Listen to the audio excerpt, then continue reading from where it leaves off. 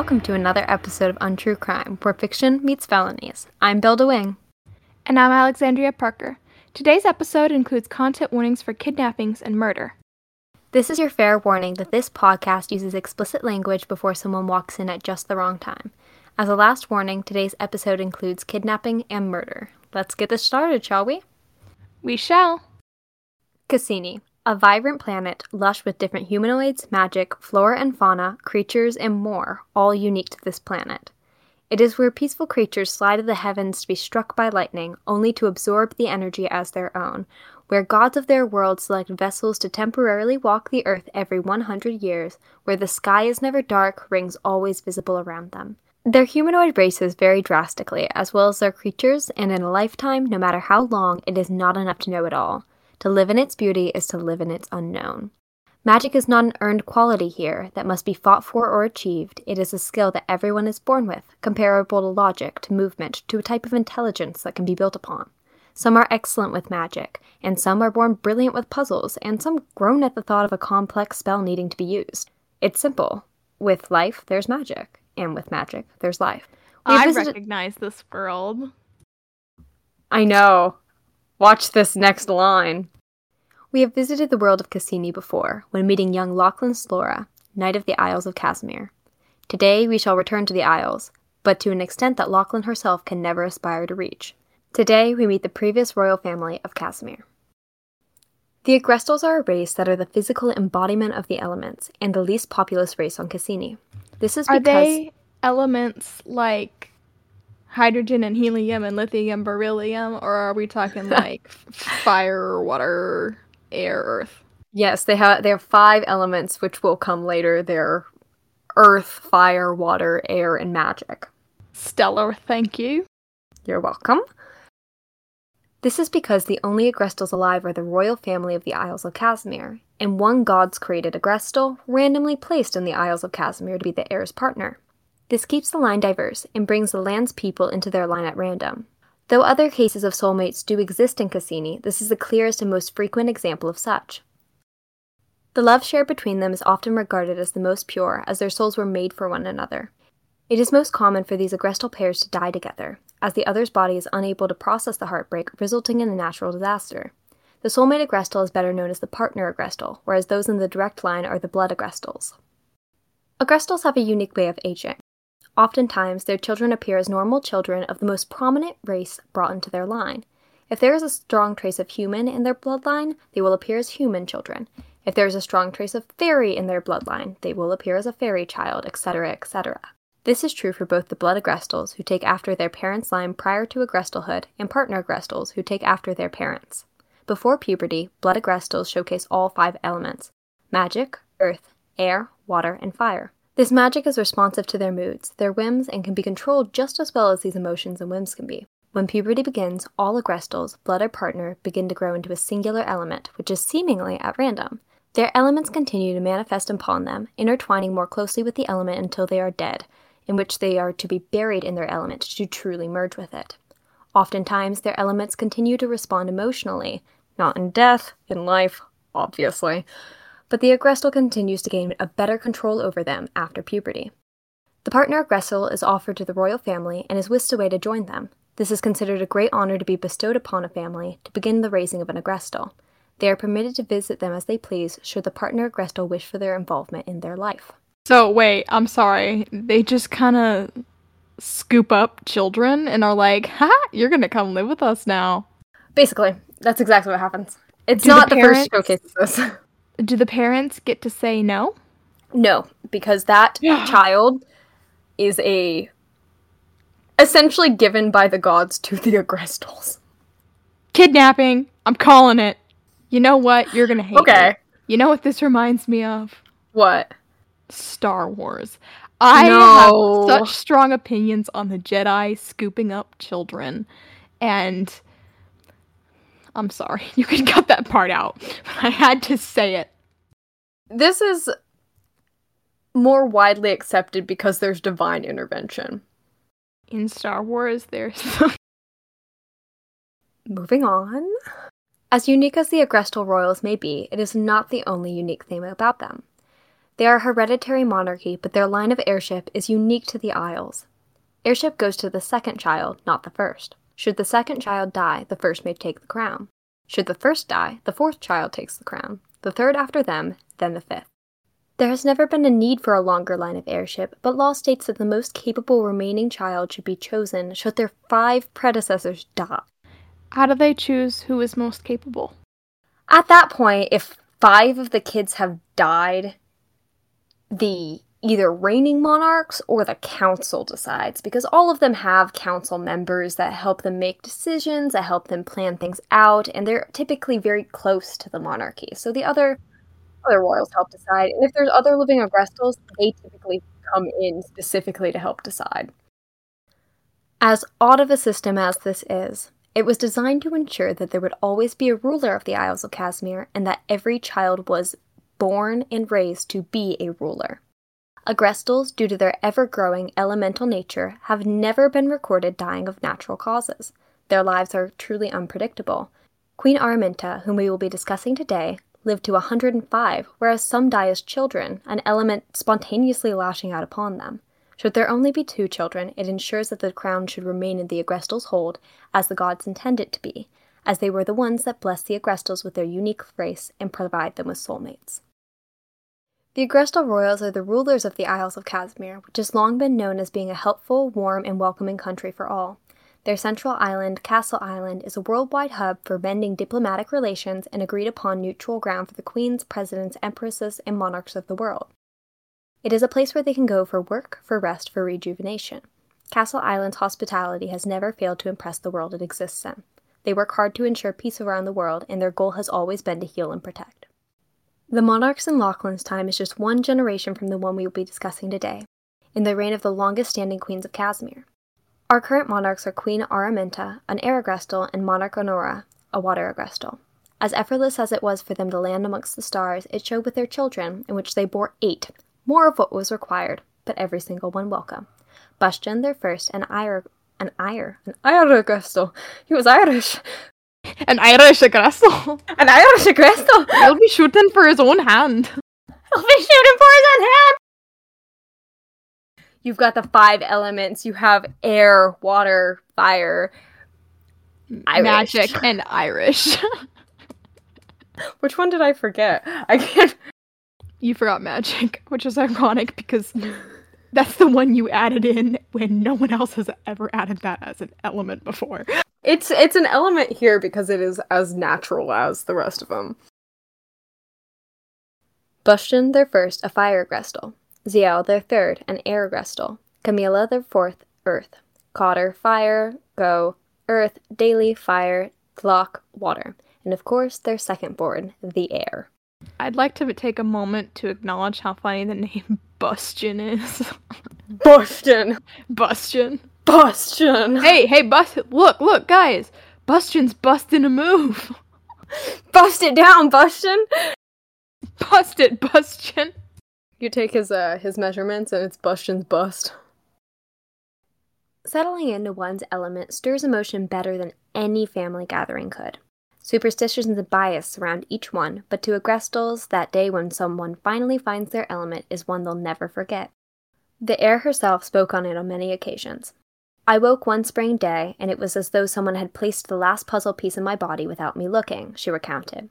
I leapt to the mirror, only to find that nothing had changed but the color of my eyes, and my hair shimmered when I moved. But as minute as it was, I knew what I was, I knew who I was, and I was magic. Princess Lezbit Cueva Cromage, the heir to the title of the Queens of the Isles of Casimir, was a magic agrestal. Though her changes started out small, by the time she was 18, her red hair had turned blue, shimmering with purple energy as it whisked through the breeze. Runes painted her arms as she thought, shifting and disappearing with her spells. She was a logical creative, always finding loopholes and stitching them up meticulously. She found leadership to be a quality that came naturally to her. Loving, stable, with a sense of when to be gentle, her parents took great pride in who the gods chose to be the second-born. She would continue the legacy of kindness and compromise throughout the world, and they were both confident in this. However, the two were not young, and each year made it more probable that death could approach at any moment. The stress of knowing where her soulmate was bore on them. They could not bear the thought that their daughter could be left as queen without a partner. Though they did not expect death, they were wary of it, and pushed for a search upon Princess Lezbit turning 18. and on the island of Wekin she was found. An elven girl, whose hair had turned white, dotted with freckles that had turned to stars, was quoted to be singing as she walked down the road to school, her bag floating beside her. She was not as grand as the blood agrestal she was bound to, but the gentle glow that pulsed upon her skin when she moved was unmistakable. She was magic, just as her soulmate was. It was a rarity that soulmates found each other in the same element, but the woman walked with the notes of her voice making music with passing bells, lifting pots, and with ease she could perform many spells at once. She did not expend magic when handling magical objects, as it was what she was. She could never run out. Iridani Jinzo, pure magic, was unaware of her awaiting royalty. Guards, sure of their analysis, reported it back to the monarchs. The messenger bird was shot down just a minute after it took flight. Soldiers rushed to the source, but only found the ripped-open envelope. The bird was unfortunately too wounded to save, and was left to die as they rushed their way back to the agrestal, only to find her gone. Not the bird! The bird died. He was just Someone killed a bird. Job. Do you know how upset He didn't Dane know any Ines better. Would be? Dane Ines is not even born yet. He would be upset if he was here. He's about to be born just to be spiteful. He's the reincarnation of this bird. Canon. Okay, I accept your canon. Bang. That's the sound a cannon makes, because, you know, it's kind of funny. Because they explode things. Yeah. A messenger, one of humanic qualities, was sent away promptly to alert the castle of the potential danger that Iridani may have fallen into. Her disappearance was not a mystery for very long. As the day and night search continued, one knight was able to find a singular note stabbed into the wooden door of the school that she had been seen at. It read, alive 10 million, dead 4 million. The threat was clear, the ransom was clearer. Araminta Honora, however, did not find this threat to be one of grandiose nature. For a family that was known for peace, they had seen much worse threats, attempting to take advantage of their kindness. It took less than a day for the captain of the royal guards to be sent, bearing orders and a communication mirror to the royals. The world, very literally, stopped for this town. Soldiers marched in, surrounding the magic agrestal air, forming a tall, hastily assembled magical wall. No one went in without passing Princess Lezbit, and no one went out without passing Princess Lezbit, whose presence was enough to maintain the border. By order of the Queen, the children were cleared from their elementary school at once, and the families were relocated to safe homes for good measure, as they worried that her connection to the partner agrestals may make them easy targets. All trade ceased, all work ceased, citizens were told to stay inside their homes, and tips would be rewarded. Houses were searched, top to bottom, and the people that inhabited them were questioned just as thoroughly. The thought of an unturned stone was that of treason. Iridani had to be found.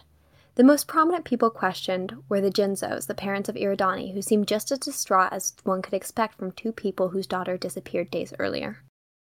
Days passed, stress built, until one of Princess Lezbit's personal guards pointed out one vital piece of evidence. The knife that stuck the note upon the school was not from Casimir, it was from Yellorin. This wasn't peculiar news in and of itself, really. Yellorin and Casimir were close allies. They were their largest importer of metal and metal products. However, this was a souvenir. There were plenty of them in tourist-centered cities, which they had seen on their time off while accompanying the princess on a trip.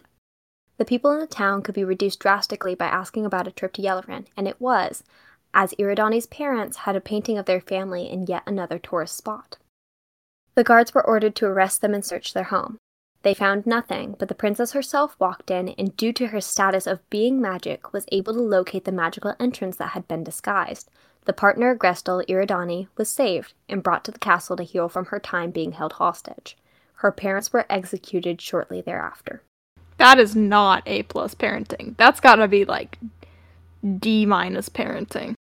They heard their kid was going to be royalty, and instead of being like, hey, let's do the right thing, make sure that we have a good relationship with our kid, and then we can all go to the castle. Yay! They probably give them a job. They don't want their people to be upset. But instead of doing the logical thing and saying, yeah, that works, let's do that, they were like, no, immediate money, fast, kidnap our own daughter, hold her in the basement, make money, as though this was the smartest plan they could procure. I would understand if it was the kind of thing where, like, Iridani herself was like, I don't want to go. And her parents were like, okay, we will hide you. But they held her for ransom, and apparently she needed to heal after being held hostage. Like, that does not sound correct. The worst thing is that Iridani, of course, knew this house, and magic agrestals can teleport, so she had to be removed from the ability to teleport. And how is that done? Injury. Because then she has to focus her magic to healing. And healing magic it's more difficult to do on yourself. Yeah, I'm gonna say those are shitty parents. I assume Iridani was... Well, actually, I don't assume. How did Iridani feel about her parents being executed? Honestly, I don't know. That is never something that I covered with her. However, I feel that if they were executed, she most likely had a say. In this world, executions are a mercy kill of sorts because they reincarnate. If you have done some vital sin in their world, you will reincarnate and have another chance at life. So it is a mercy kill. If they wanted you to suffer for the rest of your life, they would put you in prison. In, like, the deepest of dungeons. But they did not. They executed them. I see, okay. Iridani and Princess Lezbit, like all partner agrestals, found another piece of themselves in each other. Though they were engaged by duty, they were married by will, urging the wedding closer and closer despite their growing responsibilities in the castle. Lezbit was very cautious, but Iridani's sense of adventure pushed her to be better. Iridani's impatience was tested by Lezbit's inherent need to be thorough. Their creativity shone together. Where one princess would shine, the other would shimmer. Where one would fail, the other would help her back up. The kingdom adored them dearly. Royals from other kingdoms found them charming. Iridani helped with the royal children, and within no time she was part of the family. She formed a close bond with Queen Araminta, who saw her as another one of her own. She was an exemplary partner agrestal, who found her heart in the castle, who would care for the kingdom as she cared for the kids around her. I have a question. Go for it. So if they are biologically reproducing because they need to continue their agrestal species, how are they doing this? So they have a different method of reproduction that the gods have provided to them. There is a nesting system. You have to create a nest with things that you love, with all your heart, basically, and you drop blood into it every day from each one of the partners. This can go up to... There's never been a test of how many partners it can go up to, but it's been done with many, many people. And about a year later, a child springs from it. And there they are. That is fantastic. Is there also, like, the old-fashioned way? There is the old-fashioned way, but some people are obviously not compatible for the old-fashioned way. Okay, I was just wondering if everybody reproduced like this. And reproduction probably varies across species too, correct? No, there's only really these two ways. Oh, okay. Yeah, no species is, like, dickless. The two had 4 children together: Philomena, Rise, Cambar, and Mandeline. Though Princess Lezbit took a more political role between the two of them, Iridani was sure to include her in raising their 4 children while she was available. Lezbit continued to be cautious, afraid of hurting them, afraid of doing the wrong thing. She was raised to be a queen, and although she loved deeply, she did not know how her responsibilities tied in with each of her own children. But as scared as she was, Iridani kept her brave, holding her hand through each one of her children. Her firstborn, Philomena, took after Iridani in every way, shape, and form. She looked similar to her. She walked, talked, and acted as Iridani did. She was kind, she was charming, she had a smile that sparkled, and she was good. She was the perfect first child, and made public appearances quite often due to her relaxed, adoring nature. She was 7 when Iridani took her for her first out-of-country trip, Britannia. And this would be the same Philomena that Lachlan Slora is sworn to, correct? That is correct. For those of you listening closely, it is mentioned Philomena is the firstborn child, which means that something here has occurred. Whoever is second-born is about to have a bit of a problem considering their line of succession. Well, they're already about to face a problem based on how this story ends, but... It was a rainy country, which often admitted the usage of anything that could degrade, opting for cobble instead. The people were fast-moving and proud of their heritage, though did not often accept outside opinions. Everything felt behind in Britannia by a few hundred years, as they were often skeptical of anything that they did not make themselves. They spoke formally and politely, But their royals were brash, greedy, and arrogant. The people often still reveled when they took land from their bordering countries, despite the fact that they had been overtaken just a few years after claiming it. There was a Britannian way, and it was one that all had to abide to, visitors or not. Britannia often had ill will with Casimirians, as they did not appreciate their rich, diverse acceptance of cultures, and their personal culture of bringing in new thoughts and people with open arms. The Isles of Casimir helped its bordering countries reclaim their land as well, which left a permanent stain on their record. Alas, they had not stopped attempting to reach out, believing it best that they assist the country in removing themselves off their high horses. Today was another rainy day, another attempt to bring Britannia into the circle of countries that were able to communicate effectively.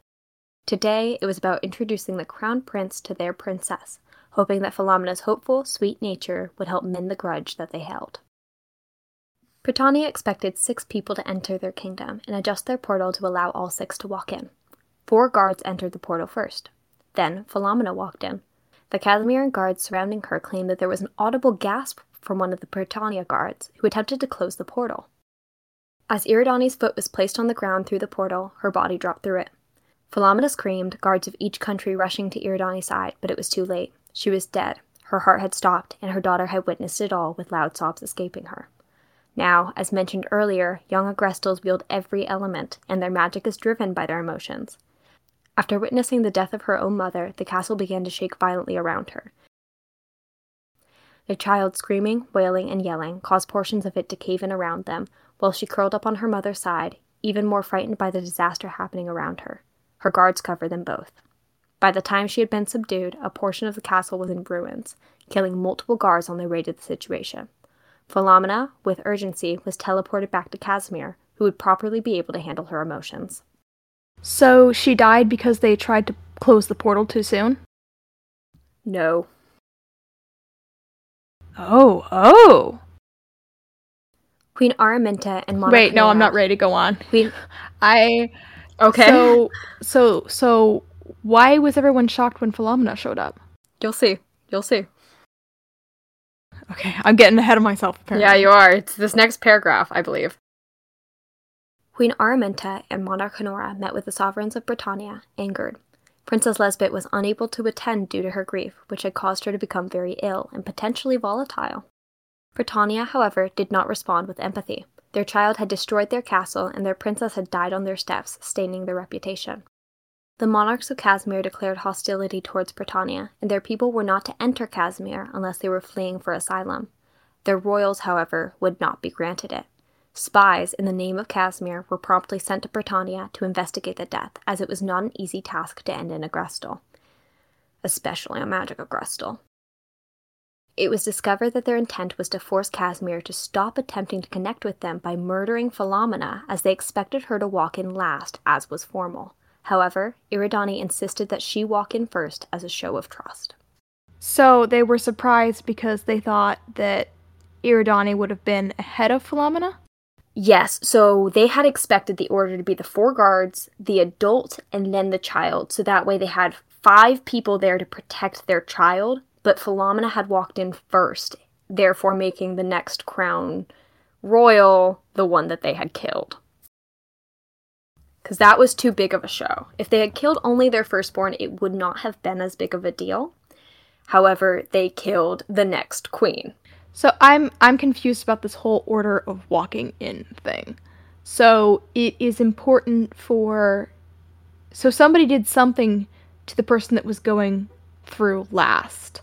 And unfortunately it happened to be the wrong person. Well, fortunately for Philomena. Well, it depends on how you look at it. Anyway, so their intention was to murder Philomena in front of her mother, and they thought that would be okay? They did not think it was going to be okay. However, it was better to murder their child, who was not the heir. Again, she wasn't the crown princess, so they knew that there was another child out there that was the natural-born heir. They had that very set. Their goal was to kill Philomena to say, stop coming over here. They wanted them to leave them the fuck alone. Why didn't they just close the portal in advance and be like, don't call me. Don't come by my house. They're a little bit dramatic, and they're very set. It seems that there were simpler ways to do that. I feel like they could have just, shut the portal and, turned off their little magic mirrors and been like, I don't want to talk Casimir to is a you. really big power. They have allyships with most countries in the world. They wanted to specifically cut off the Casimiran royalty, and the best way to do that was to send a message to them. Right, so they were like, oh, so they're big power, so you know what we should do? Kill their child. This seems like a poor plan in general, and it's worse now that it's gone wrong. Yeah, it was significantly worse. That's why they tried to close the portals. They didn't want Iridani to die. They wanted to kill the kid. So did they kill her after she came through the portal? No, so the portal itself was set up to allow 6 people to enter. Right. The 6th entrance was destined to kill someone. Oh, so the portal itself had some kind of magic in it that was doing the killing. I thought maybe someone, came up behind her and stabbed her or something. They were like, oh, no. Shit, wait, stop, wrong one. No, the portal itself was cursed, but because it was the other side of the portal, Casimiran portal wasn't cursed. When her foot crossed through, that was the magic in her body. I see. Okay, makes more sense now. Exactly. So they murdered the wrong person, and they had tried to close it because they didn't want her to die. Again, way bigger of emotion than killing a 7-year-old. The child is replaceable. Princess Lezbit was broken. For the remainder of her life, she was inconsolable. She seemed to live in a constant state of derealization, often attempting to talk to Iridani or reach for her. She threw herself into work, which was the only thing she knew how to do now. She had lost her loving nature, and her personality suffered a drastic shift. Gone was the loving, polite woman that the kingdom had gotten to know so well. She was stoic, business-oriented, and cutthroat, worsened only by the passing of her parents just 5 years after her wife, within 2 months of one another. She rarely made public appearances, nor appearances to her family, auctioning off the role of raising her children to handmaids. Like literally auctioning, or...? No, this is not a literal auction. They have handmaids that are assigned to them. I thought you were like, okay, at that point who wants Philomena? Okay, we're starting at 50. 50. Do I hear 60? 60. Get your peoples out. Peoples. Peoples is their form of currency. 50 peoples. Philomena, their eldest, continued to take after Iridani and helped raise her siblings in her honor and wishes that she could guess. Lezbit was regarded highly by the kingdom, but not by her children, who could tell that she loved them, but were never able to feel it. Lezbit died of illness, and her children that were too young to remember when she was herself recounted that it was the first time that they had ever met her. Philomena recounts it as a visit from a dead woman. Lezbit often spoke to Iridani at the end of her life, believing her to be there. In fact, her last words were to Philomena, saying, "Your mama says she loves you. I love you too. I'll give her a hug for you in just a moment." That was sad. Yeah, imagine your mom coming back after, 32 years and being like, "Hi, we say we love you, but I gotta go now." That sucks.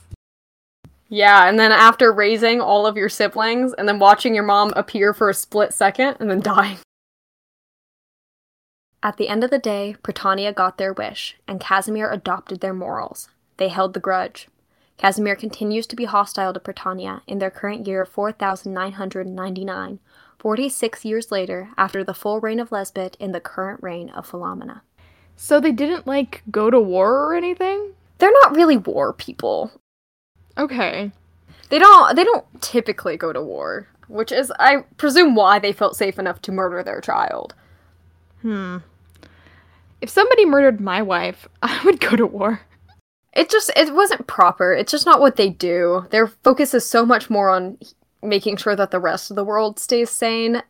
They don't want to send their army just, across the world to go fight because one person is dead. It's not going to bring them back. I suppose that is a very noble way of looking at it.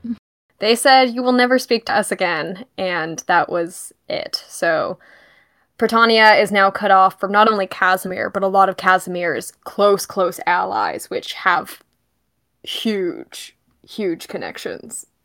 No wonder they're so behind.